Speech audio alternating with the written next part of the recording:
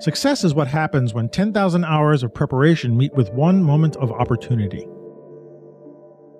The only photographer you should compare yourself to is the one you used to be.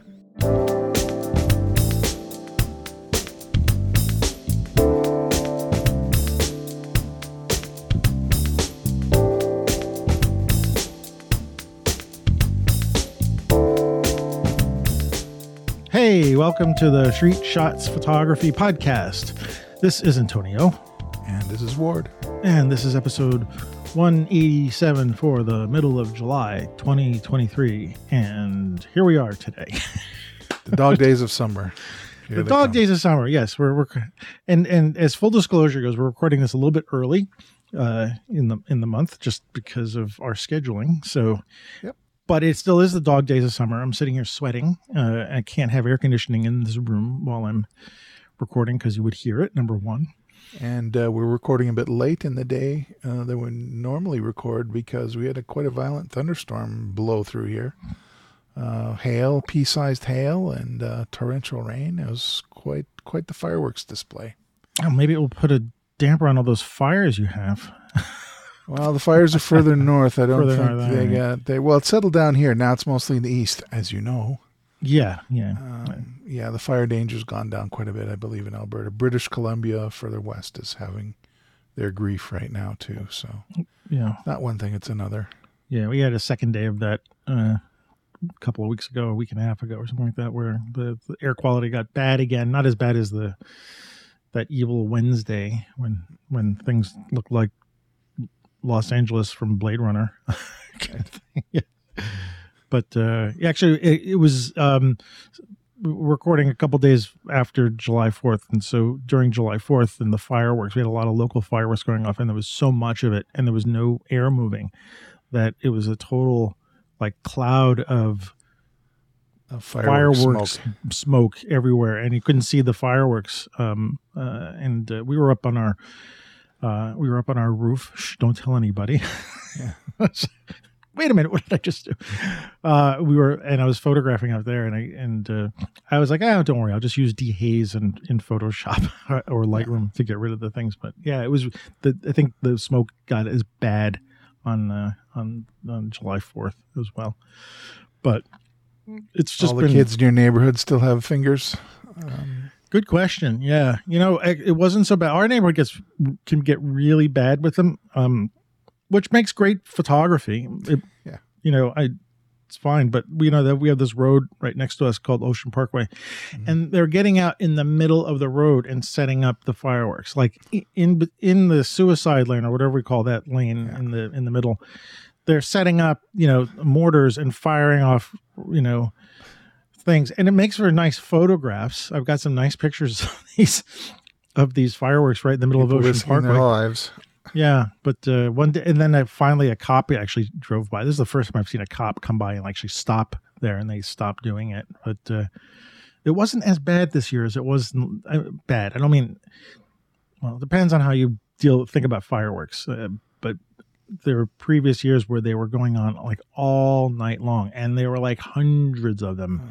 And like one was right next to our building going off at my window level, and explosions and making my cats crazy and making me crazy too a little bit. But it wasn't that bad. And so I got some good photographs from it. I mean, I like photographing fireworks because, it's like a one-off kind of thing. It's like a test of your photography skill. I mean, like your skill of your camera.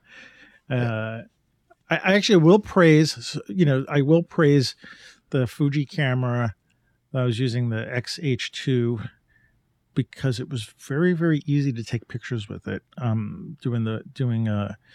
Setting up in manual and then using tapping the screen to trigger it. I was which meant that I didn't really jostle the camera too much.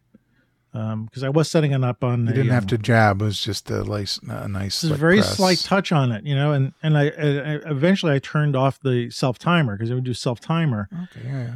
Like a 2 second actually, on that camera, self timer is interesting because if you have self timer set up with continuous drive mode, it will take 3 or 4 shots when you hit the self timer, which actually is with fireworks is great because doing these long exposures, and a firework goes off, you can get a 2 second, 2 second, 2 second, you can get like a whole sequence of fireworks. Right. But I realized I'm just going to eat up, at 40 megapixel shots, it's going to eat up stuff. But so I reversed and I went back to just single shots just by tapping the screen. And I was looking at the shots and there was no camera movement. So Cool. Thumbs up for that kind of thing. Nice. So I got a lot of praise from him. I'm like, part of me would say fireworks is I'm going to say the easiest thing to do, but it's like, it's not rocket science. It's just, once you know how to, 3 seconds or 6 seconds, F8 or something like that, and you just set it at infinity, it's right. The easiest thing. It's the hardest thing is figuring out where the fireworks are going to go off, Right. So you're talking about the feedback you're getting. So you posted on social media.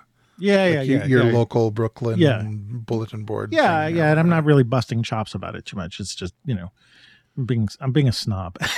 Okay. Sorry. I'm being a little snobby here about that. But a friend of mine said, this is what happens when you have a professional photographer who knows what they're doing and has good equipment. And, I guess I want to take that in. I mean, I was like, yes, it's a lot of knowledge in doing that. And the cameras are making it easier to do than ever before. Yeah. I'm sure even some modern cameras have fireworks modes. I don't know. I haven't looked at them, but you have a fireworks mode now. You can just set it up and then we'll do it and just point it where the fireworks are going to go off. So one thing I wanted those. Go ahead. Oh, sorry. I was going to say though, as sort of a lesson, I think what was interesting is that when I photograph fireworks, I make sure that I try to keep buildings or things in there for scale. Right. I think that becomes a more interesting image than just the firework itself. I mean, I'll do shots of just the firework, right, which is kind of fun, pattern. But there's nothing interesting about that. But when you have I think I have some nice shots of some water towers, and people were firing fireworks off behind it. Mm-hmm. And so the silhouette of the water tower and fireworks, and you get the sense of scale. And right. I think that becomes a more interesting picture. Pro tip for anybody who doesn't know that, try to put something in there. But anyway, sorry, what were we going to say? No, there was two things. One was I remember a few years ago, kind of the lower end Nikon SLRs. They had a mode, like a tutorial mode, where you pick fireworks, and then there's a little script that's on the back that tells you what to do to shoot your fireworks. That's very cute. I really like that. That's one way to learn photography out in the field, I think. And the other thing is, we have a fireworks competition here every year called Global Fest, and it's around a lake. So photographers love to set up there and have these, and they represent, the competitors represent individual countries. Really? So they'll have these beautiful symmetrical fireworks, and then you get the reflection of the lake. They're amazing. Oh, wow. Some of those images. So, yeah, there's quite a cadre of fireworks photographers in this town. I tell you what, yeah, it's very cool. That is a cool thing. And I think there's probably people who do this and can make fireworks look really, really good and interesting. Probably more so than I can. I'm just pointing at whatever. But while we were upstairs watching the fireworks, I could see someone was flying a drone in the middle of this stuff, which you're not supposed to fly a drone in the city. No, but I have seen videos of them flying through like the fireworks. Bursts. Yeah. And as a still picture, it probably wouldn't be so interesting because you wouldn't necessarily be able to tell that it's from a drone. But when you see the video of a drone flying through fireworks and hopefully not getting blown up by one or something, but that's a very interesting use of it. That's your B-roll drone. Yeah. Wow, it would be such I remember when drones first came out and someone flew them through fireworks, everybody was like, "Whoa, that's great!" I think that's what I'm remembering is that like that first time it came on TV, and I'm like, oh, now there's a different potential. Now I'm like, people are gonna be going bananas doing this from now on. Yeah. So anyway, we're putting this show together on short notice. So I didn't really have a lot of time to figure things out. So we'll just wing it. I'm winging it. It's fine.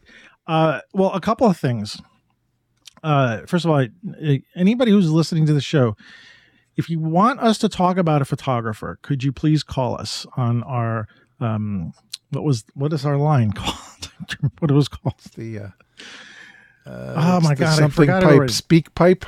No, Speak pipe, yes. And I realized last time when I was giving our closeout on it, I gave the wrong address.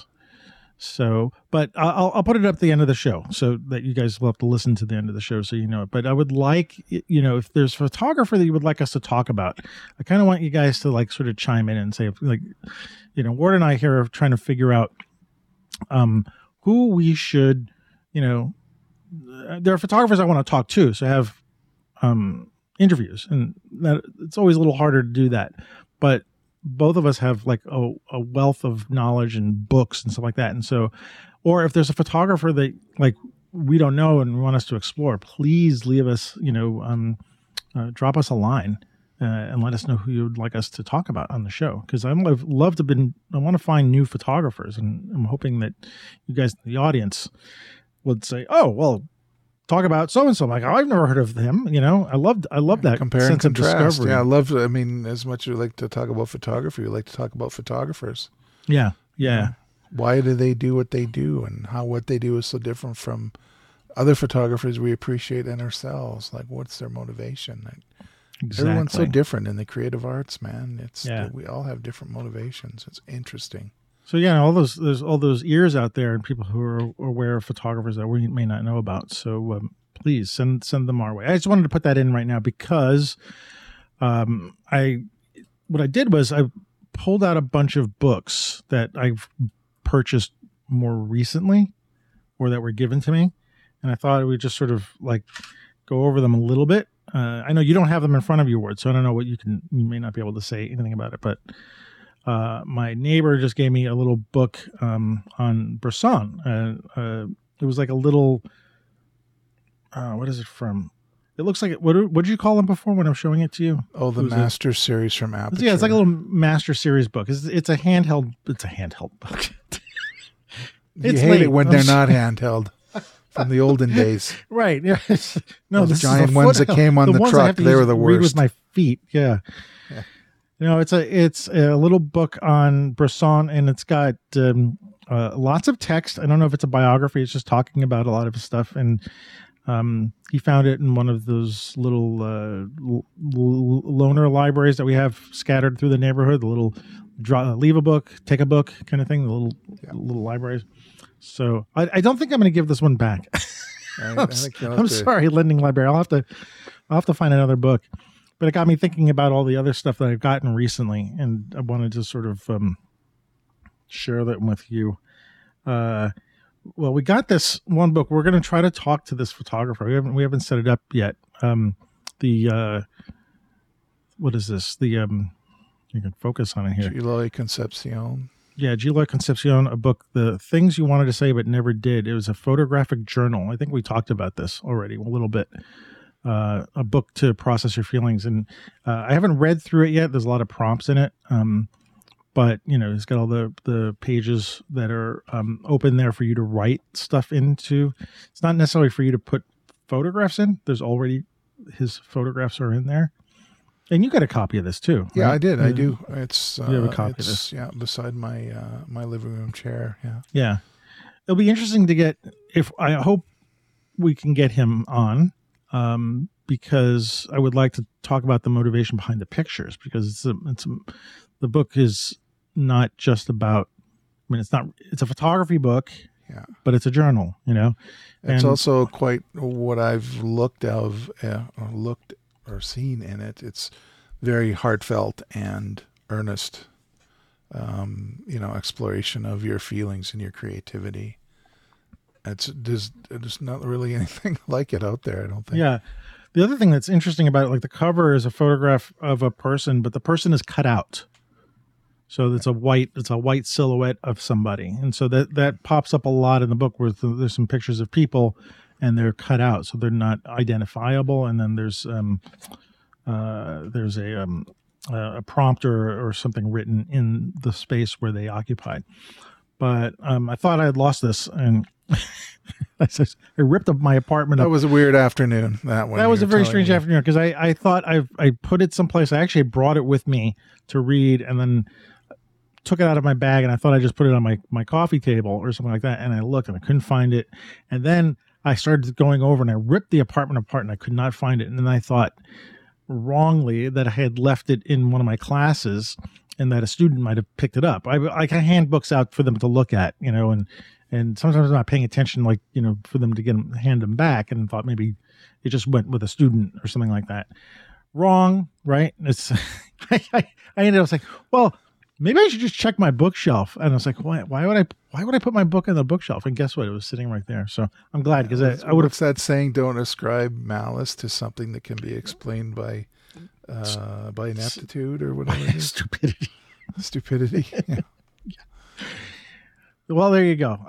So we have the author's email address, and reach out to them, and would like to talk to them about this book. It'd be really interesting discussion, because I think it's it's just out, right? It just came out. Yeah. I think it just came out in June.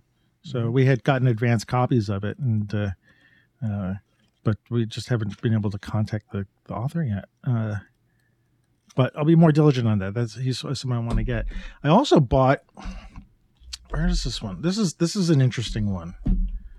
I got this. I got this one called Photo No Nos. Right. I got this at the APAD show. Remember when I went to the APAD show? This was from Aperture. I ended up subscribing to the Aperture magazine. Because they were there and they were having a little bit of a discount, and they had a bunch of books there, which was really hard to pick out just a couple of. I mean, I couldn't walk out of there, without buying some books. Yeah, so I had to pick out a couple of things, and I thought this one was interesting. Photo No-Nos: Meditations on What Not to Photograph.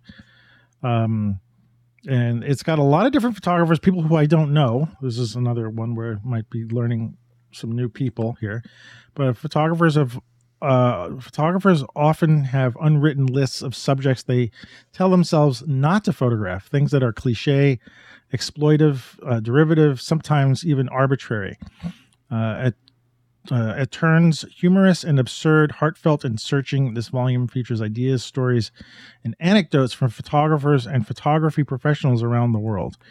And so it's kind of a tongue-in-cheek thing in a way, because there's it's done in a dictionary form. So that's the first thing. The first 6 things are abandoned buildings, abandoned farms, abandoned houses, abandoned shopping carts, abandoned umbrellas, above ground pools, absent fathers, absolute certainty. And then the photographer writes, there's actually quite a thing. Absolute nothingness, abstraction, accidents, ace in the hole, actors, ad nauseum, advertising. Anyway, the list goes on. Yeah, I haven't read this. Clearly alphabetic. Yeah. Obsessive reframing of the picture, the obvious, oil stains on concrete, old bathrooms, old cigarette butts, old couches. So I think what they did was they surveyed a bunch of a lot of photographers, and they ended up having them write some essays on the things that they, would want to not take pictures of. Of course, they're talking about pictures of things that they've taken. So it's not like a list of don't do this. And I don't think it's to be taken literally, because if I looked at all this stuff, I'm like, yeah, no, I've taken pictures of those things, Right. Well, it's cool because it kind of wakes you up a little bit, because I think about that all the time. Oh, this a homeless person, an unhoused person. I'm not going to exploit them by taking a picture of their plight. I'll move on from that. And that happens all the time. Oh, I already have a picture of this building. Oh, I already have. I'm gonna beg off this particular subject matter. It's not what I'm out here to shoot today. So yeah, well, it's good. It puts you in that zone and gets you to lighten up a little bit, I think. Yeah. Do you have any no-nos that you like? Are sort of. Yeah, they're just because I've worn them out.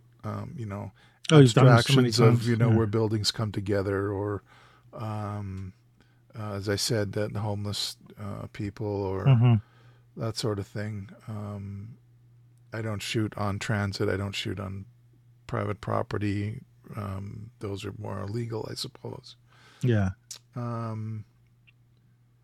Yeah, fences. My son likes to take pictures of garbage and stuff, on the street. Sort of a comment. I won't do that. because it's already covered, frankly. Yeah, that's good. He's already got it. And he's got some of my DNA. So I know someone's looking after that subject. So yeah. I don't have to. Yeah. Yeah, I think, to walk around, I suppose we could have a running conversation when we're going on a walk about decisions I'm making not to do something or not to photograph something. Yeah. It's good because it narrows your, constraints are always good. It helps foster creativity. As long as you're not obsessed. Well, yeah, and I mean, I hear that, and I can think that you could take it too seriously. And, I often tell students, though, like I say, you're better off if you have any kind of doubt, I say, take the picture. Take the picture. I mean, you can always throw it out later, or you can always ignore it, or, whatever. But you can't come back to it. It's like, if you walk down the street and you're looking at something and say, oh, that might make a good picture, and you keep walking. It's like, if you have that thought in your head, take the picture. Yeah. Just take a few pictures or whatever. It's not going to cost you anything. You're not going to probably not going to go to jail. So, but, I'd rather like not miss something. But, I think in photo no-nos for me, like I haven't really thought about like the things that I'm definitely not I've said I don't photograph unhoused people, although I've done it a couple of times when the picture I thought made some kind of statement, and so there's always the rules, quote unquote, can be bent or so maybe photo maybes, right? Or, photos no, but sometimes depending, right? Yeah. So anyway, this is one of these books. I don't know if I sit there and read the whole thing through. It'd probably just drive me crazy, but maybe like pick up and read like, the A's once and see how see what the photographers talk about. Big hugs, big wigs, billboards, bingo parlors, birds. they're Now, by birds, they don't mean art pictures of eagles, taking the fish out of the ocean. This is like, there's a sparrow on the fence, and it's 80 feet away, and you've got your 35 on, and it's like, well, I've been taking pictures of sparrows at the coffee shop because they've been coming over to me. Now they know they're going to get food from me, and so I try to set up my camera. East Coast, man, the sparrows are so aggressive, like. I mean, they're even when you're in Disney, like in Disney World, I remember they're like on top of your feet, waiting for crumbs to fall off you while you're having your corn dog or whatever. There's what do we got? We have a murder of crows, right? Flock of pigeons. Yeah.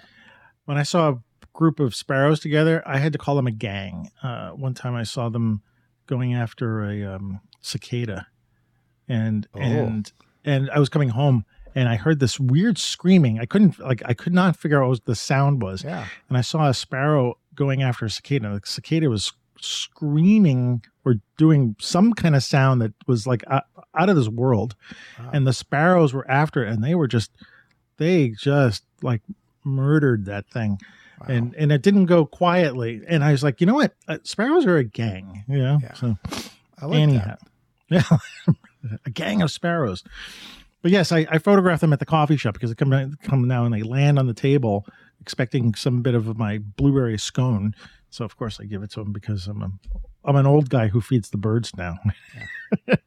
But I get some nice shots because I'll set up the remote on my Fuji and I'll photograph them so that I'm not close to the camera. I don't reach over the camera. They'll get close to the camera and then I'll just do a remote shot. So anyhow, during that same APAD trip, and I picked up a book by Alex and Rebecca Webb.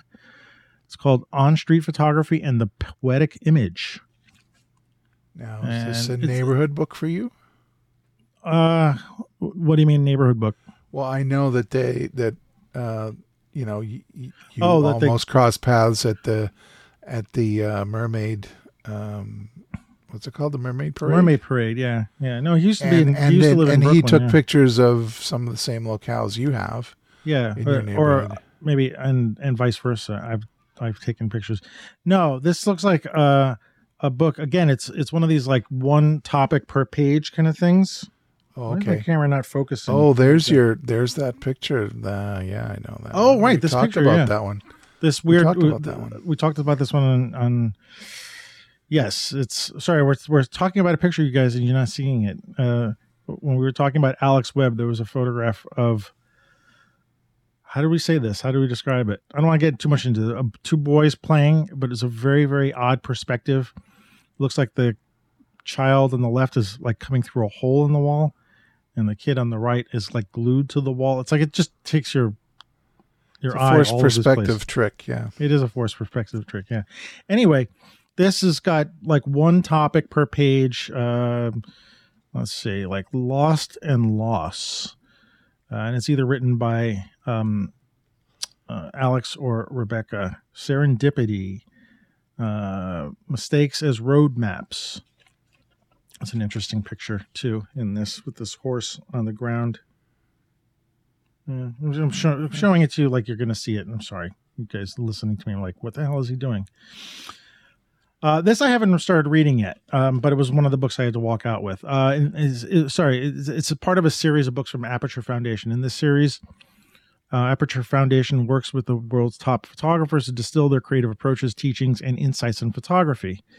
In this book, internationally acclaimed color photographer Alex Webb and Rebecca Norris Webb offer their expert insight into street photography and the poetic image. Through words and photographs, their own and others, they invite the reader into the heart of their artistic process.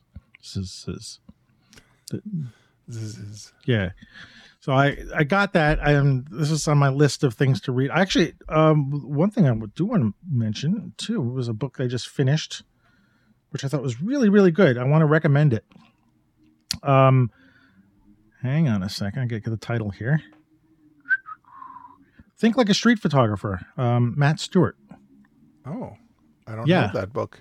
No, I found it. Where did I find it? How did I find it? I have no idea how I found it, but I got a Kindle version of it. I didn't buy the book. It's a relatively new book. Matt Stewart talking about street photography process. And it's very, very insightful. And if you know Matt Stewart's work, it's kind of this, I don't know how you describe it. How would you describe it? It's like crazy. He captures the most crazy street subjects, serendipitous, weird combinations of things. I mean, just to the audience, just go to Matt. If you don't know Matt Stewart, just go to either Magnum's website or go to his website, and you just look at his photographs, and you're just kind of like, how did he get that? This book, he writes about how he got those shots, and it's sort of like showing the magic behind the curtain. There's not really magic behind there. It's a guy who works really hard with his camera and is very observant in the world. It's a quick read.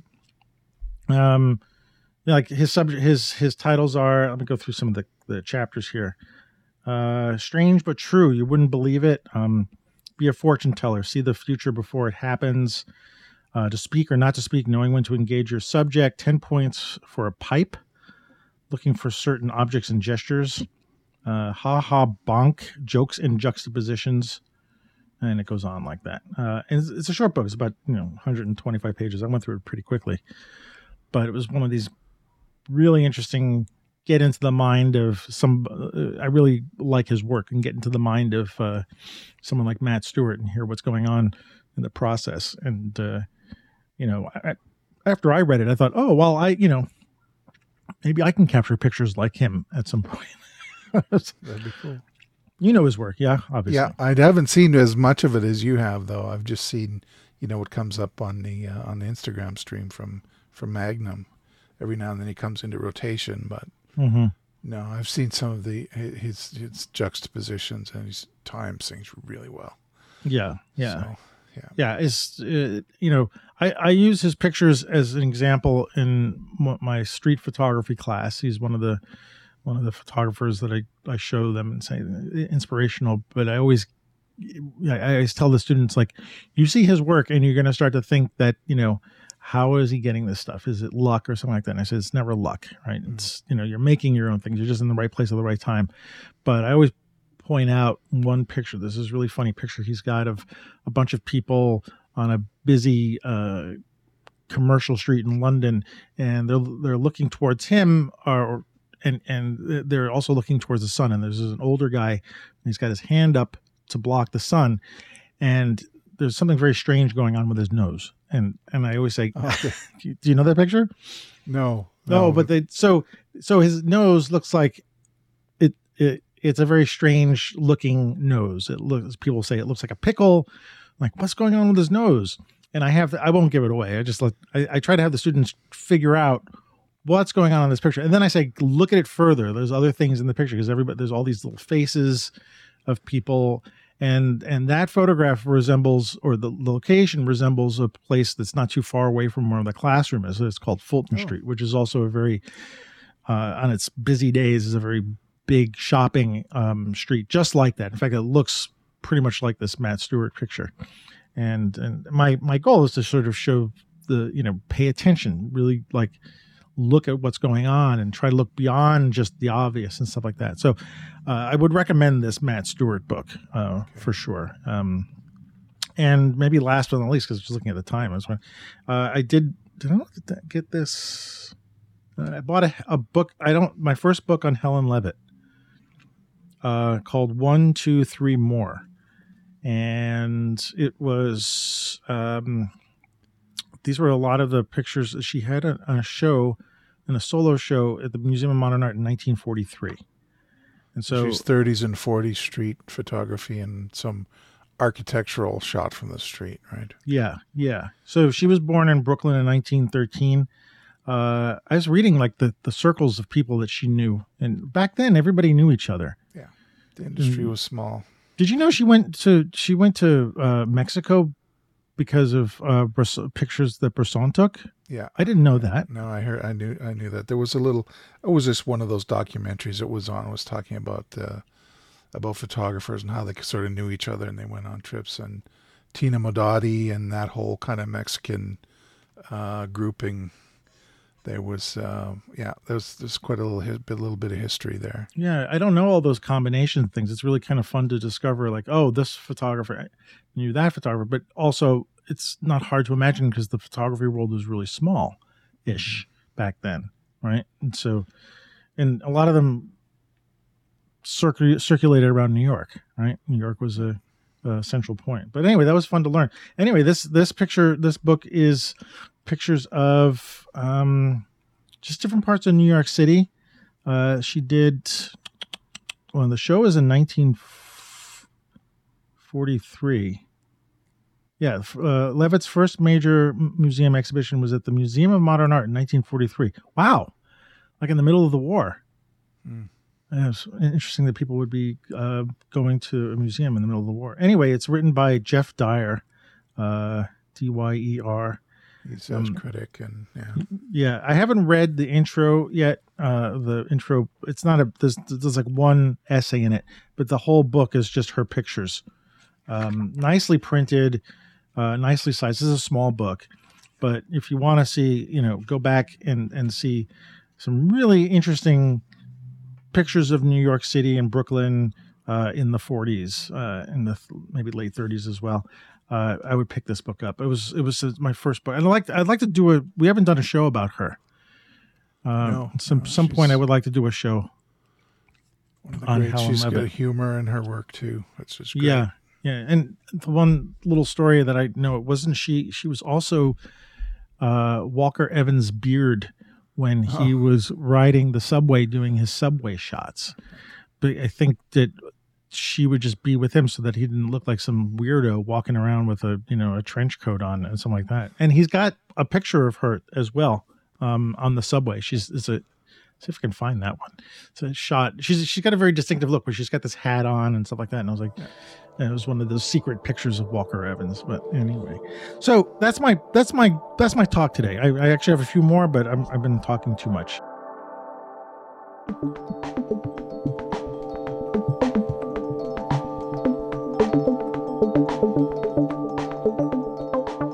Going from book to book, yes, as a nice segue.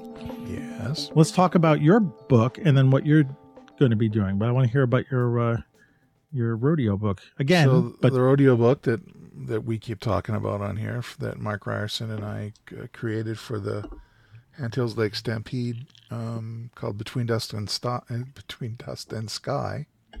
between Dustin's thigh, eye injury. No. Sorry.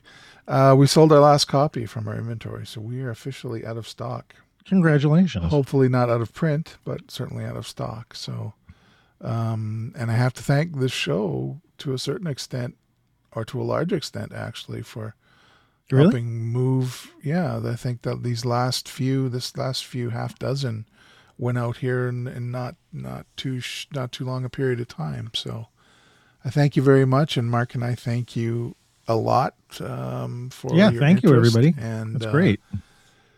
Yeah, it's great. So we scaled the project pretty well.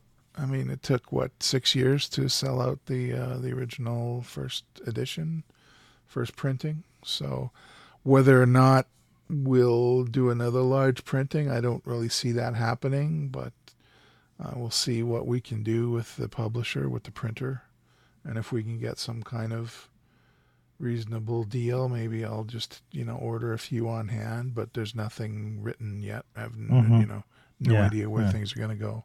In small quantities, it's very expensive to produce. So, and even I wouldn't buy them, a copy for myself. So I hoarded my little water damaged one here that I have in my desk here. When I'm, waiting for some computer job to finish, I'll thumb through it or whatever. Well, you gave me a copy. I appreciate that. So now I have one of the first editions. You have one of the first editions. Yes, we called it. Although I forgot to get you to sign it, but then it wouldn't have just been you, and you need you and Mark. Well, it is. They are signed. I think they're. That one is signed. I think it has both our signatures in it. It should. Oh, just our signatures. Not I'll dedication. Look, yeah. Okay. Yeah. All right. Oh, yeah. I like you were kind of fishing for a dedication too, but I was yeah. Sometimes when you get I'm some not book, really good at that. Like, hope you like the book, Antonio. Oh, that's not how you spell Antonio. I'll scratch it out. So, I'm terrible with that. I'll have to check. I think we signed most of these last. I know the last one that went out was signed. The last half dozen went out were signed. So well, good. That's such a great, successful, even run of something that you guys did pretty much for the first time, right? Yeah. I haven't done it. I haven't done anything since. And Mark did a book about, Excuse Me, May I, which was a book of his street work. Mm-hmm. He did that before we did this. So, yeah, that's all very cool. And it's worth doing, because you're kind of living a dream to see your book up on on the camera store bookshelf alongside, other, who was the photographer that I was beside that I noticed? Parr, the Englishman. Martin Parr, thank you. Yeah. His book was beside mine on the bookshelf. I said, hey, I'll take that. Mark and I will take that for sure. He's color. We're black and white. It's all good. It's all good. Yeah. So that's good news. Fantastic. Yeah. So that was one thing. And the other thing I wanted to talk about while we're looking around for subjects is one of the reasons why we're recording early is because I'm going to be working in the evenings after work and into the night at our local fair, which is the Calgary Stampede, which happens to have a rodeo in it too, though I won't be attending the rodeo. They have a big midway. It's like a state fair, like a big state fair, and hundreds of thousands of people on the grounds, and I would just like to walk up and down and do my street work. I've been doing that since 2014. Oh, really? So this will be, what will this be? This will be the 10th actual or 9th actual year of doing that. So it's our longest running street project. I have no designs on creating any midway specific book or folio or anything like that. It's just it's the most concentrated work that I do year to year to year that I really enjoy, and keeping your working on keeping your eye up and doing a lot of walking and watching your energy and all that kind of stuff. So I wanted to talk a little bit about how I prepare for it now that I've done it for so many years in a row, and maybe people might be interested in hearing. Well, I'm interested. How you prepare for, and how I prepared for the New York trip. It was very similar. My experience working at the Calgary Stampede stood me in good stead for when I was walking around New York. You mean you didn't hear me complain very much about I brought too much equipment or I brought too little or anything. I really settled in, No, not at right? all. I was just like, and the whole point of the preparation is so that all you're doing there is doing the actual work, concentrating on what you're looking at and shooting, making sure your camera is in the right mode and all that kind of stuff, and so that you don't have anything else on your mind. Um, and part of that is you have to dedicate yourself to being able to concentrate for that long period of time and do what you want to do to produce the best work you can in the short time that you have there. And, I imagine like a full day is going to tire you out too, because yeah. So I start about 5:30 or 6 in the evening, work till midnight or whatever. When I run out of gas, sometimes I want to wait till after sunset. ISO goes up on the camera. Then you're looking for places and people that are lit in interesting ways from the side, from the top, floodlights on the outside of the concessions and the games, right? The carnies, their craziness. People watching the fireworks. There's fireworks there every night, and you can see much of it from the Midway. What is the Midway? What does that mean? Oh, Midway is the fairground. So where all the carnies are. I'm a city boy, so I don't know. Okay. Oh no, I thought that was a term that it might be, but I don't know it. So we'd call Coney Island a Midway. Would be where all the amusements and the rides, and where the people walk up and down on the boardwalk. In our parlance, it's basically a parking lot for the hockey rink for the Calgary Flames. Gotcha. So it's a giant parking lot, and during the Stampede fair, it's the fairground. So you walk up and down, and it's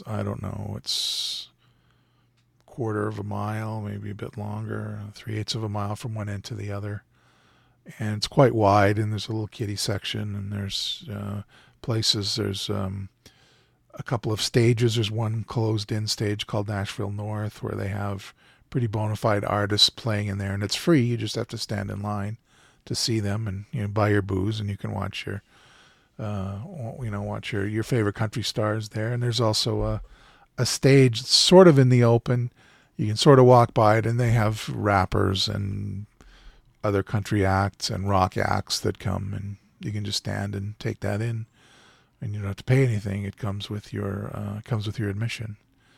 So there's people who dress up like cowboys, and I don't, because my cousins are actually cowboys, and I don't want to wear a uniform that I'm not entitled to wear. So I'm not a cowboy person. So I honor them by not sullying their lifestyle by making me walk in heels and wearing a cowboy hat that I can't afford. So I'll just be the photo nerd. Good. Anyway, so I do this. It's great. There's a lot of instant gratification shooting there. I don't mind telling you that I chimp and all that kind of stuff. And I have a whole process around it. Sometimes I call in the camera if I think I'm running out of space. There's all these different things. But the point of what I'm trying to say here is the preparation. So, everything's charged. I have my extra batteries. I bring a little power station, a little 30,000 multi-amp hour or milliamp hour power station, so I can charge cameras if I need to, or charge my phone even. I go to a smaller bag. I have the big bag that I was carrying around in New York, which was fine because I was fine with the number of lenses that I wanted to take, because I wasn't absolutely sure. So I think I took 5. I only ended up using 2 or 3 in New York, but here I will only use 3 lenses: the 16, the 23, and the 50. There's no need to. And 2 cameras, right? And 2 cameras, yeah. So one will have the 23, the other one will have the 50, and then the one that has the 50 I'll trade up and use the 16, which rarely use a 16, but it's there if I need it. So I have all that ready to go. I make some mental notes in my head about where the sun's going to be. If I'm going to be, when I'm doing these, I call it running the gauntlet, which is the most congested part of it's kind of an east-west run. I start from the west and it's around sunset, and I will go, everyone's kind of facing into the sun, and there'll be people, it could be glare, it could be a beautiful sunset, you don't know. But there's people kind of squinting and looking, and they're lit from the front, and I'm walking toward them. And so I will go back and forth, and I'll do that 5 or 6 times over the sunset out, whatever you want to call it, the golden hour, or so you're very methodical before. About this. Yeah, right? Absolutely. Okay. Because it's a big concentration of people. It's the closest I have to walking in Manhattan Street. I'm sorry. That's okay. I have to go back and forth. I have to go back and forth. It's like, okay, made it to the kiddie place. I have to go around, try it again. And so you have people that are, and it's funny because it's where you can go to one of the stages where it used to be, so people were on a mission to get there. It's also on the way to the exit, so you have people that are a little bit tired that just want to get out of there, or families with kids who just want to get out of there. So they'll go storming along this part of the grounds as well, and then just catch people kind of in repose or resting or recuperating from rides, or all the things that people do on a fairground. And sometimes we were talking in the last podcast about hunters and fishermen, right? You're going out and poking around, or you're waiting. I do both. So running the gauntlet, as I call it, is the hunting part, and then the fishing part, where I'm standing in a pool and watching the people come by, watching the trout feed. That's close to the rides where people are coming off, and groups of young people are meeting and commiserating and walking around with giant stuffed animals and that sort of thing. So there's plenty of opportunity to capture them in there, and they're pretty oblivious to a camera, especially as it gets darker. Some of my favorite images of the last few years I've shot them at night, where even if I was standing beside them, they wouldn't notice that I had a camera. They were lit and I was not. So you're going at what time starting this? Sunset? I started about 5:30. Well, I started 5:30 in the afternoon. Sunset really isn't until 10. Oh, right. Sorry. So, okay. Yeah. Oh, so you've got a long time with actual sunlight. With sunlight, yeah. And it's now, what I understand from the weather forecast is it's going to be mostly cloudy through the weekend. That's fine. If it's not too hot, you'll have a lot of people there, as long as it's not raining or storming or whatever. They'll be fine. But yeah, so that's basically what goes on. So there's a method actually working, and the prep right now, because I've got some logistics and around work. So I'm on call this weekend, which means I have to be half an hour, 45 minutes away from a computer. So the Stampede grounds are not too far from downtown. It's just a 3-stop train ride back to close to my office. So if I get a call, I can get on the train right away, and I can be in my office in less than half an hour and deal with some issues, then go back, whatever. So everything's I'm got my badge, my my Prox card to get back into my office and so on. My wife's going to be with me for much of the week because she's usually off at a summit. Always dismissive. She's off at this drunken, I call it a drunken barn dance. She likes to go to country music festivals, the one that she usually goes to. Hey, now she stopped going to it. She's going to a different one now in August. Yeah. So and she hasn't been around during Stampede on Stampede Week for years. So this will be her first Stampede in a long time. And how many days you're going to go all together? I'm going to try to go every night. So there is what they call Sneak a Peek tonight, which is the ride operations are going, but there's no concession or anything.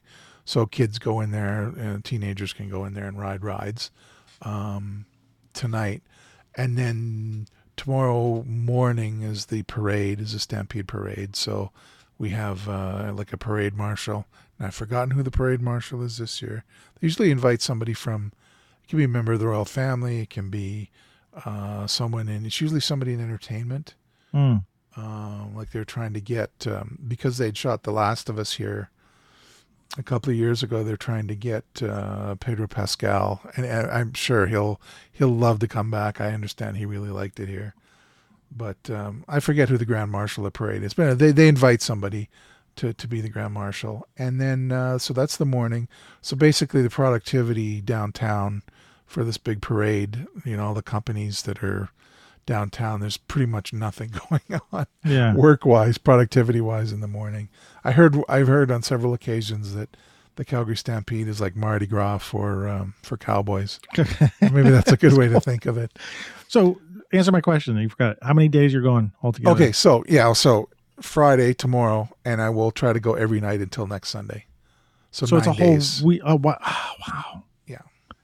You're gonna shoot a ton of pictures. Yeah. So yeah, but I get more discriminating. I think New York taught me a lot in terms of economy, and so it'll be interesting. And I look back at my old Stampede pictures and I compare them to my New York pictures, and I go, okay, so I can pile on a little bit of the experience I had in New York about lying in wait a little more than just shooting what I think are interesting people. They're not in interesting juxtapositions. New York taught me a lot about just wait, something will come. And if it doesn't, then you can move on. It's not like you're trying to cover everything. And I keep forgetting that I'm there for 8 or 9 nights in a row. Yeah, you'll be able to get. So I'll be able to get what I want, afternoons and evenings. So yeah. So yeah, and you're like you said, you're being more discerning about shooting, so you're not necessarily you're not going to come out with thousands of pictures. You're going to just be targeted. It'll be a few hundred. It'll be a reasonable amount. Yeah, something that won't be overwhelming to edit later the next week, for instance. Right. I will be because I still go to work. I still get off the train at 6:30 in the morning, and then I'm going to be done at midnight or 11 at night. So it's kind of a long week, but I nap a little bit on the train and then I go straight to bed. So by the time we publish a show, you'll still be going. That's right. You'll be probably near towards the end of it, but yeah. All right. So we'll have to then check in, I think, on the next episode. I'd like to hear how it went. How things went. Okay. So another thing too was, two new things are happening this year: the experience of the New York trip and the journal. So if I can, I don't think I'll carry the journal with me because the bag I'm taking won't really allow me to fit it in. But I will try to make a point of just scraping down some notes from the day of what I've learned and that sort of thing. The feeling of what's going on. Yeah, I'm actually going to be really curious about that. I'd like you to share that. I mean, I might poke you before the next show to ask you about your journal because I'm also journaling, but I'm really your process in this is really interesting to me. So, whatever you end up doing. Well, how so? I'm interested. Well, because I feel like I'm making more of a journal. Like I don't do this that often, and I don't write that much. I don't think of my photographs in the way that you do, which is I think why I think we work so well together on the show. So we're both coming at photography from different places, and I sort of have this selfishness that I want to learn from you. Like I want to learn how you think about your own pictures because you're very introspective and reflecting on your own work, and that's something I want to do more of and better of. And so that's right, because I was showing you pictures after the show last week. You're very interested in these misses that I had, right? Pictures that were close, like that I shot at handhills, that were sort of representative of the direction I want to go. Like that. So is that what you're talking about? So there were pictures that I had that were sort of like not necessarily specifics. Not specifics. I mean, this whole idea again. Once we started talking about journaling and stuff like that, and I feel that mine. Fine, I'm not criticizing me. I'm just doing what I think I'm doing. But overall, always with your pictures and the way you think about your own photography has always interested me in general. Oh, okay. And now you're adding this journal part of it to sort of write down your thoughts and ideas and whatever you're saying about that. And like that, I'm really curious about. Like, I want to sort of get into your mind a little bit. Okay. I would too, because I'm not sure, like, I'm not trepidatious, but I'm not sure the value of it yet. Right, but don't figure that out yet. Like that's like no, I know, but it's like sort of like it's like if you think about your pictures that way, you wouldn't be taking any pictures, right? Like what are the value of my pictures? Well, I'm not going to take pictures because it's not valuable. I've done that, and you don't want to do that. Think of your journal in the same way. Just don't I want you to write in your journal because like I said, I want to glean some stuff from you. I know whatever you're willing to share. I don't need to. Oh no, I can share all of it. It's. But do you it's get what I'm saying? To like me, it might be interesting to somebody else. So yeah, it's just I'm just sort of I'm just doing it, and my process is the way I think about it, and it doesn't really occur to me that it might be. I would want it to be interesting to somebody else, but I don't know that it's. Well, it's not I think it's supposed to be. No, it's not supposed to be, but I think it's a part of you and how you're thinking about your work altogether. It's one of the aspects of your reflection on your own photography, and that is something that I still think, for me, I need work on, or I want to work on more. And I think I can learn a lot from you, including what you write in your journal, or whatever you talk about, your own pictures, or whatever. There's stuff that that I want to get from you, and that's like sort of a selfish thing, but that's fine. It's okay. And so like I'm really excited. You're gonna write in your journal. You're gonna do something in your journal. You're scratching it. It's like, okay, well, I'm really curious about that. Okay. We both of us come at photography from different places, and I think that's why we work together on the show so well. We complement each other well, and we cover different bases. You kind of lived a photographic life that I had sort of fantasized about as a kid, right? Being in New York, going to see these these exhibits and so on, and me looking at pictures of New York and where things happened and the history and all that kind of stuff. It's fascinating, and that you're walking in those circles. At the tail end of the Madison Avenue and the photo district and all that kind of stuff, and then half a generation removed from all that really cool mid-century stuff that we're both drool over. Yeah. So for me, you're kind of living that history. So I lived that history. So for me, you offer that up in that an accent and everything. Yeah. so it's all good. All right. Any last preps that you want to go into, or no? No, I was just gonna say, because we kind of got off the topic about prep, but do what you need to do so that you can concentrate completely on shooting and doing nothing else. If you really want your pictures to be good, and if they suck, that's fine. They suck less actually because you did put the effort in. Think of it that way. Try to look through I like to chimp because I want to see what kind of mistakes I made, whether or not you upload them to the computer. Just take a quick look through. Sometimes I just riffle through them, and why. And it's kind of funny. It's like a little bit of an animation that goes through in the back of the camera. Right. Yeah. Yeah. And just kind of get a feeling for, am I going the right direction or not? And make your adjustments if there are any to make. If you don't know what you're doing, pick something. I'm going to take pictures of groups of people of 2 or more. I'm going to take pictures of singles, of individual pictures. I'm going to take pictures of people on the rides. Devote an hour or 2 hours or a day, at your state fair or whatever it is, to do that, to concentrate on a subject. Learn something from it. I like it. I don't like it. I like this aspect of it. Look for something that you want to do. Don't be obsessed with the stuff that doesn't work and that you don't like. Give yourself a reason to keep doing it and stay motivated. If you get tired, sit down, have your lemonade, whatever, and then wait until you get motivated again. There's nothing saying that you have to be hoofing it the whole time. Relax, you be careful of your energy, particularly if you're on a long haul like I am, and with this, day after day after day. And I always get interesting pictures out of it. I'll probably get, a dozen or so pictures out of that are worth posting to social media over the week.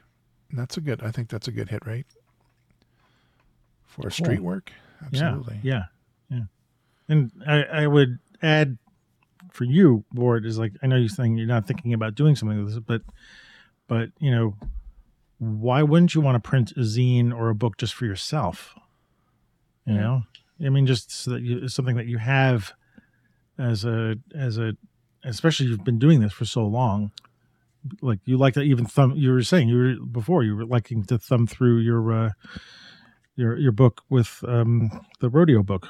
You have it well worn, and so why wouldn't you just drop a few dozen pictures into a blurb book or something like that to have so you can thumb through? Doesn't have to be shown to everybody. No, right?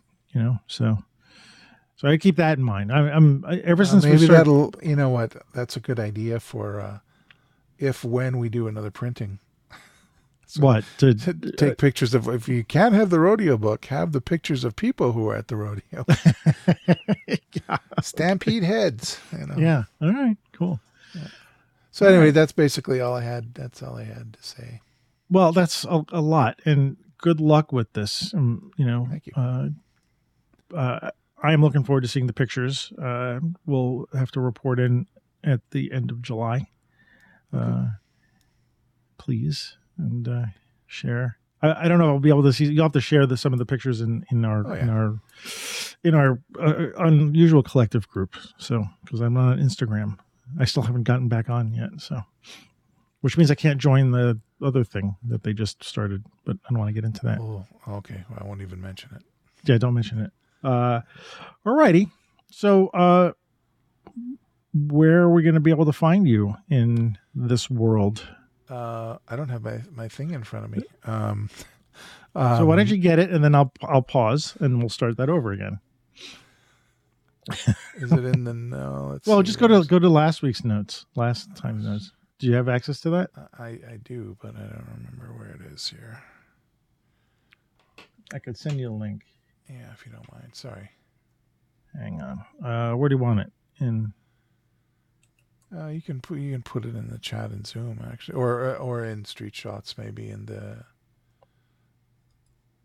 Here, I'm doing it in Zoom. Chat for. Chat. Give me the chat. Got it. There's the link. I know what I was thinking here. So where you can find me? Let me start that again. So I have something to work into. So after all that, where we can be able to find you in this wonderful world? You can find me on Vero and Twitter at WRosinPhoto. Find me on Instagram at Ward Rosin Fine Art. I'm Facebook. On Facebook, you can find me at Ward Rosin Photography or just Ward Rosin Photo. I have the website where I guess I'm just selling fine prints now because the book is sold out. That's at rosin.ca. And our unofficial sponsor is Ornis Photo. That's ORNIS.photo. And where I sell adapters for Sony and Fuji X cameras, as well as 7 Artisan lenses for those same mounts. Lots of lenses. Many lenses, yeah. And you can find me on Vero, Twitter, and Flickr at AM Rosario. My website is amrosario.com. Facebook, yes, we are on Facebook. Rosario Photo on Facebook. Our Street Shots website is streetshots.photography, and we do have a Facebook page, Street Shots Podcast. And if you please leave us a voicemail, this is where you could leave us a voicemail if you want to, photographers you would like us to talk about or books that you'd like us to read or discuss. Go to speakpipe.com/street shots. So speakpipe.com. It just rolls off the tongue, doesn't it? Speakpipe.com/street shots. And if you want to support the show in any way, I think I'm going to set up a Patreon account at some point, which is what everybody does. But for now, you can buy us a coffee at buymeacoffee.com/Antonio Rosario. We don't have an account there under our name. It just is under my name. But I'm the producer of the show, so I get to think. All blessings are yours. Yes, but anyway. So, we ended up chatting. I hope you guys enjoyed this. And, reach out to us. I'd like to hear from you guys. And what else? We'll see you. We'll see everybody at the end of July. Hope that it wasn't too sticky and nasty out for those people in the northern hemisphere going through summer now. So try to stay cool. All right, you too, Gord. Have a good night. You too.